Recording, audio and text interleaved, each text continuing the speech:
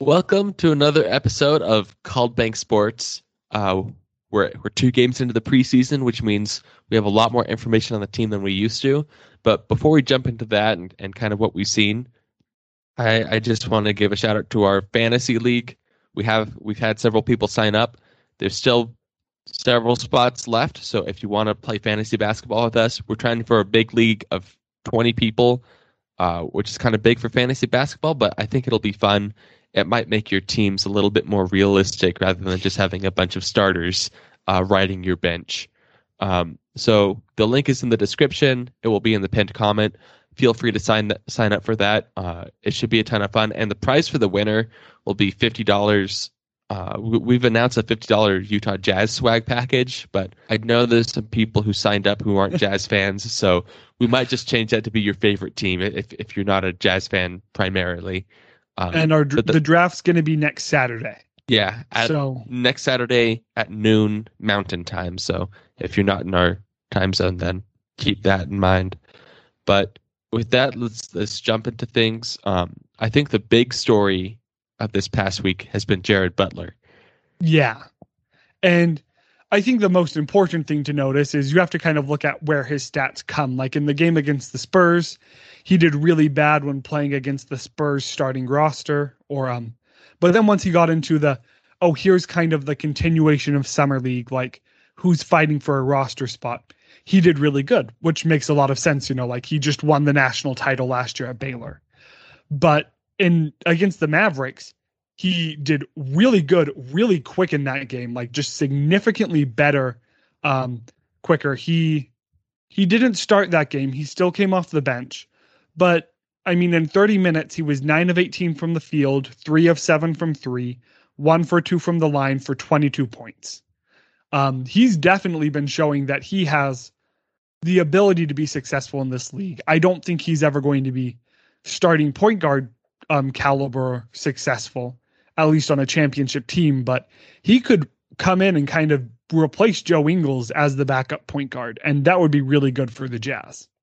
And here's actually, so I looked up the Utah Jazz depth chart on ESPN, and I'm curious, so specifically with Jared Butler, they have him on the depth chart somewhere for point guard and shooting guard. And so there's a couple things I thought were interesting. That the first thing is they put Mia Oni as the fifth string shooting guard, and they put Jared Butler as the fourth string. So ESPN has Jared Butler above Oni in the depth chart. Do you think that's kind of where the Jazz are seeing him right now? I'm not sure entirely. I mean, Oni and Butler are both pretty similar in my mind. I think the biggest reason that I would do that is if I was putting the depth chart in order of the likelihood that this will happen.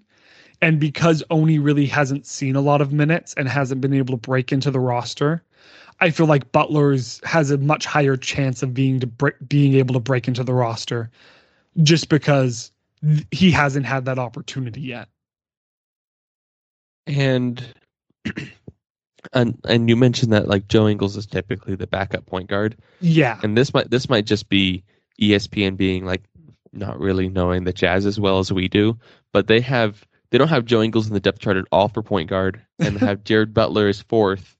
So Mike Conley's obviously starting, Jordan Clarkson's second, Donovan Mitchell's third, and then Jared Butler's right behind that. So I don't know. Like, I guess Jordan Clarkson comes in at point guard, but he's not really a point guard.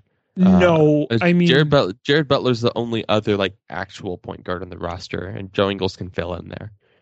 Joe Ingles is technically, I guess you'd say, point forward, but it's not like the Jazz are playing a small ball guard, when he's playing point forward. Like he is the point guard, and with Rudy Gay being out for the foreseeable future, the Jazz are going to need a backup power forward. So if you slide Joe Ingles down to power forward and let Jared Butler take those point guard minutes at the start of the season, that leads to, instead of, finding someone to get those Rudy Gay minutes, you kind of bring in Butler to snag those minutes. Cool.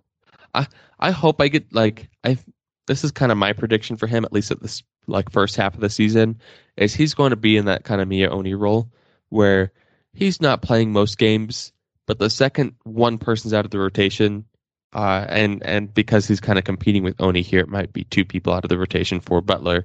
But then you start seeing him playing minutes, and like Oni, it's not like he was just playing the garbage minutes when he needed to play. He played good minutes, and he came in and contributed. So I'm hoping to see that from Butler when we have a few injuries, but well, see, I'm not expecting to see him most every game when we're healthy.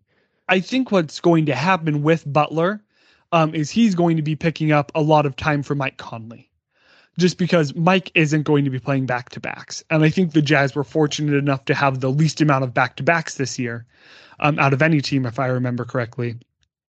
But because he's not going to be playing back-to-backs, you're going to slide Joe into the starting position, probably.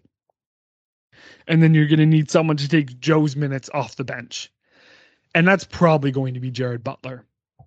That's what I would lean towards, just from what I've seen in preseason. But it could be Mia Oni. I just think, if I remember correctly, Butler has shown a lot better glimpses as a shooter so far than Oni has.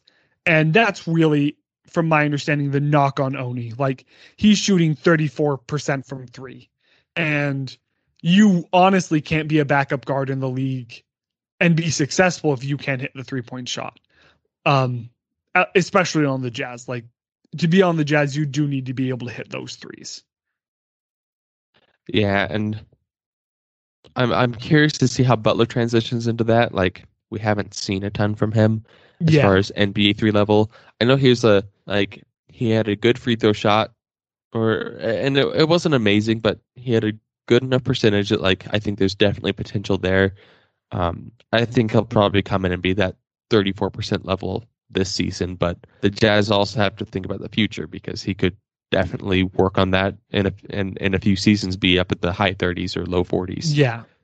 And the biggest issue with players like him who are old college players going into the draft, I believe he's 22, is you don't get to see a lot of growth from them over a period of time. Like, think about the growth that Donovan Mitchell had from 20 to 22. Yeah. And you already know that you're not going to get that growth from Jared Butler.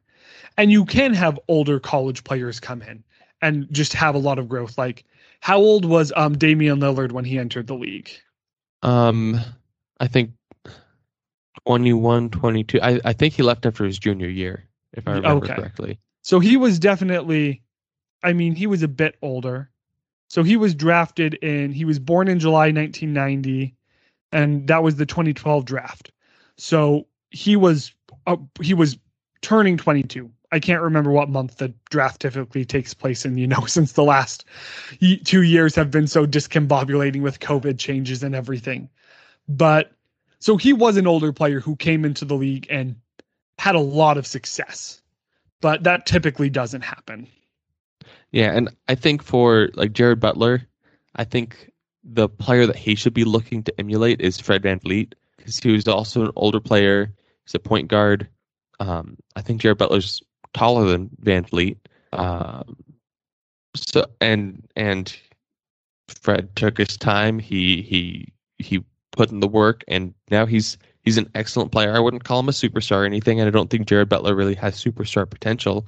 But Jared Butler, if he kind of follows that growth path, he could steal an all-star game at some point in his career. That's probably not likely because of the point guard position is always so tough to get an all-star position in the NBA. But if there's a down year, if there's some injuries, Jared Butler might be able to snag one if he kind of takes that and tries to follow that path. Well, let's be honest, early lottery is the only point where you kind of are really expected to go and have an amazing career. Once you get past pick 7 and 8, there's a lot of riding on you. But even then, and then once you get down to pick 20, you're still a first round draft pick and should be successful. But it's not like that you're expecting to be an all-star. The goal at that point is to be a good rotation piece. And sometimes you have players who will come out and, outlast their expectations and just do a lot better than everyone thought they would. So when you look at Jared Butler, probably would have been around pick 20 if it hadn't been for his health concerns. Like, there is a chance for him to be great, but typically that's not what you expect. So it'll be awesome if it happens, but it's just taking a shot at him. And if you look at Gobert, like picked at 27, like he came into the league and he really wasn't good. But he worked at it, and like you can see the work that he put in. He's added a lot of muscle, even though he's still kind of on the skinny side.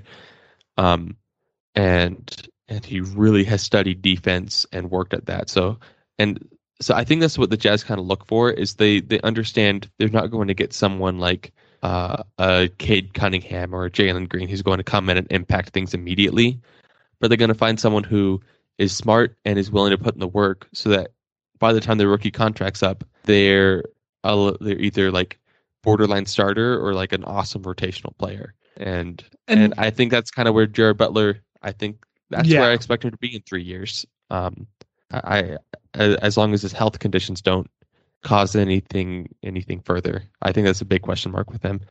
No, it definitely is. But the fact that he was cleared to play definitely kind of made him a stay away for some teams.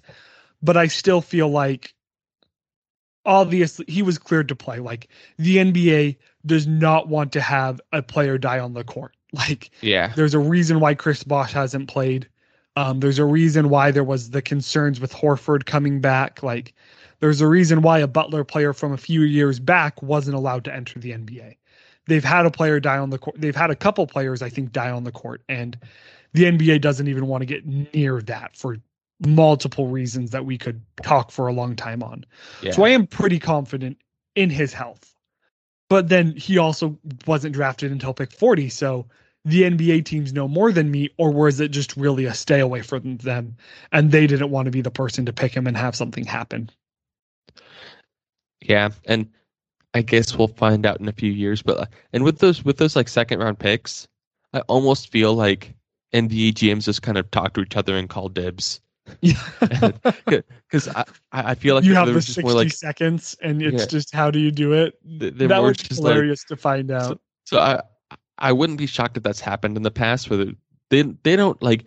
There's no pressure for the second round for them. If they botch a second round pick, no one cares. And so sometimes unless it's just not getting Nikola Jokic, just to like then build up goodwill, they'll be just like, you know what, I might want to make a trade with him later. He told me he wants this player. Yeah, they can have it. I won't pick him, even though he's kind of the obvious pick at pick 38. Speaking of GMs, did you see who has the best home court advantage according to this year's GM survey? No, the Utah Jazz. And I'm excited. I'm so excited to have full capacity arenas again. It's going to be a fun year.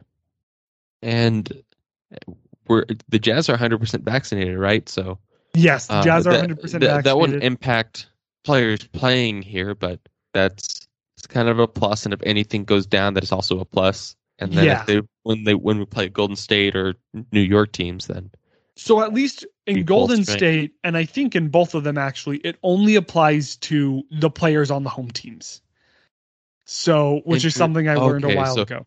That's so weird. You're not worried about Kyrie Irving, who's not going to get a play, possibly, depending on how long this policy stays in effect, who's not going to get a play 44 games or 43, because you have the 41 home games, and then they're going to be playing in the Garden twice against the Knicks. If you're the Nets, would you even consider moving back to New Jersey just for a season so that Kyrie can play? Just find a new arena, change a venue, just be like, hey, local high school. Imagine how expensive tickets would be.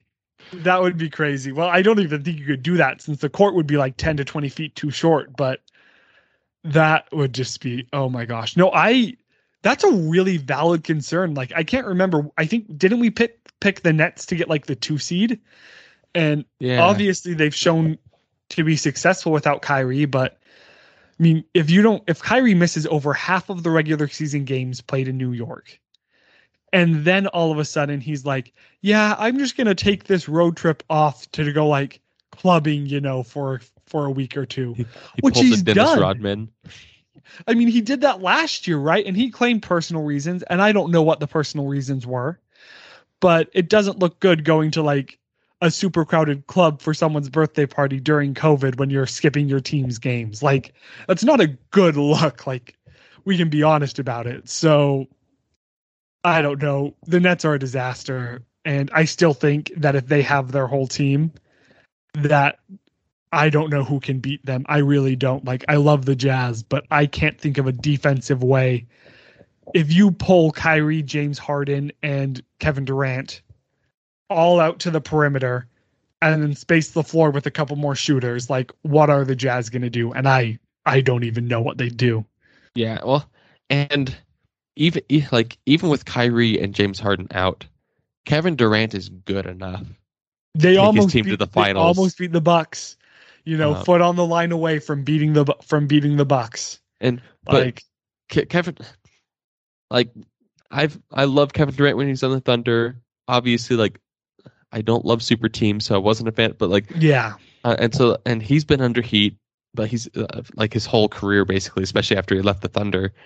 But someone talked to him and they said, oh, like they basically said, oh, if it wasn't on the line or if you hit that last shot, you'd probably be the NBA champion right now. And Kevin Durant's like, no, we wouldn't. He's like, I was playing like 48 minutes a game in non-overtime games. fair And enough. he's like, I couldn't do that for 2 more series. And they're like, well, like James Harden could have healed. He's like, no, James Harden was playing on a hamstring injury. You don't heal when you play on a hamstring. Yeah. So I'm for the Nets. I'm glad that Kevin Durant kind of has that mindset where he's like, oh, we have a lot of work to do, and we need to figure some stuff out. The downside though is Kevin Durant didn't like. Well, and maybe it's not a downside because Kevin Durant really doesn't have a lot of work to do. Like, what else did you want him to do in that series? No, that's fair. I mean, in the end, though, like what kind of ticks me off about Kevin Durant is recently when him and Draymond Green had their little like, let's blame Warriors management on Kevin Durant leaving, and not actually taking any personal accountability for not being able to like have discussions as grown-ups and like work through their differences. And it's fine if you don't want to do that, and it's fine if you want to leave, but then to blame that on management when it's like, no, the disagreement was between you two, and you two can grow up and talk about it instead of being the perpetual child that is Draymond Green. I honestly will not be shocked if Draymond Green is not a Warrior partway through this year. Like, I don't know if his number is going to be retired there. Like, there's a lot of love from the fans, but at the same time, like, he's hurt them just as much as he's helped them. I think it probably comes down to Steph. If Steph wants Draymond there, Draymond will be there. If Steph says, hey, if you can get another All-Star for Draymond, let's do that. I still think there's a chance that Ben Simmons ends up making his way to Golden State. Like, Golden State's probably waiting for trade value to drop. Yeah, well, since you're not getting 4 first-round picks for Ben Simmons, like, no. I totally get that. Still, and maybe this trade fell through, but the fact that it seems like they decided not to trade Ben Simmons for James Harden just still will like always be a trade that made no sense to me. I mean, especially after last postseason, like just cementing in my mind that if that trade was available, you should have done it, since I just feel like James Harden and, of course, when basketball names leave your head just entirely, James Harden and the center and Joel Embiid, yeah, would just be a much better match. Just someone who only plays outside the paint versus someone who's best when they play inside the paint. I mean, that's what you want in the NBA if you have a dominant center.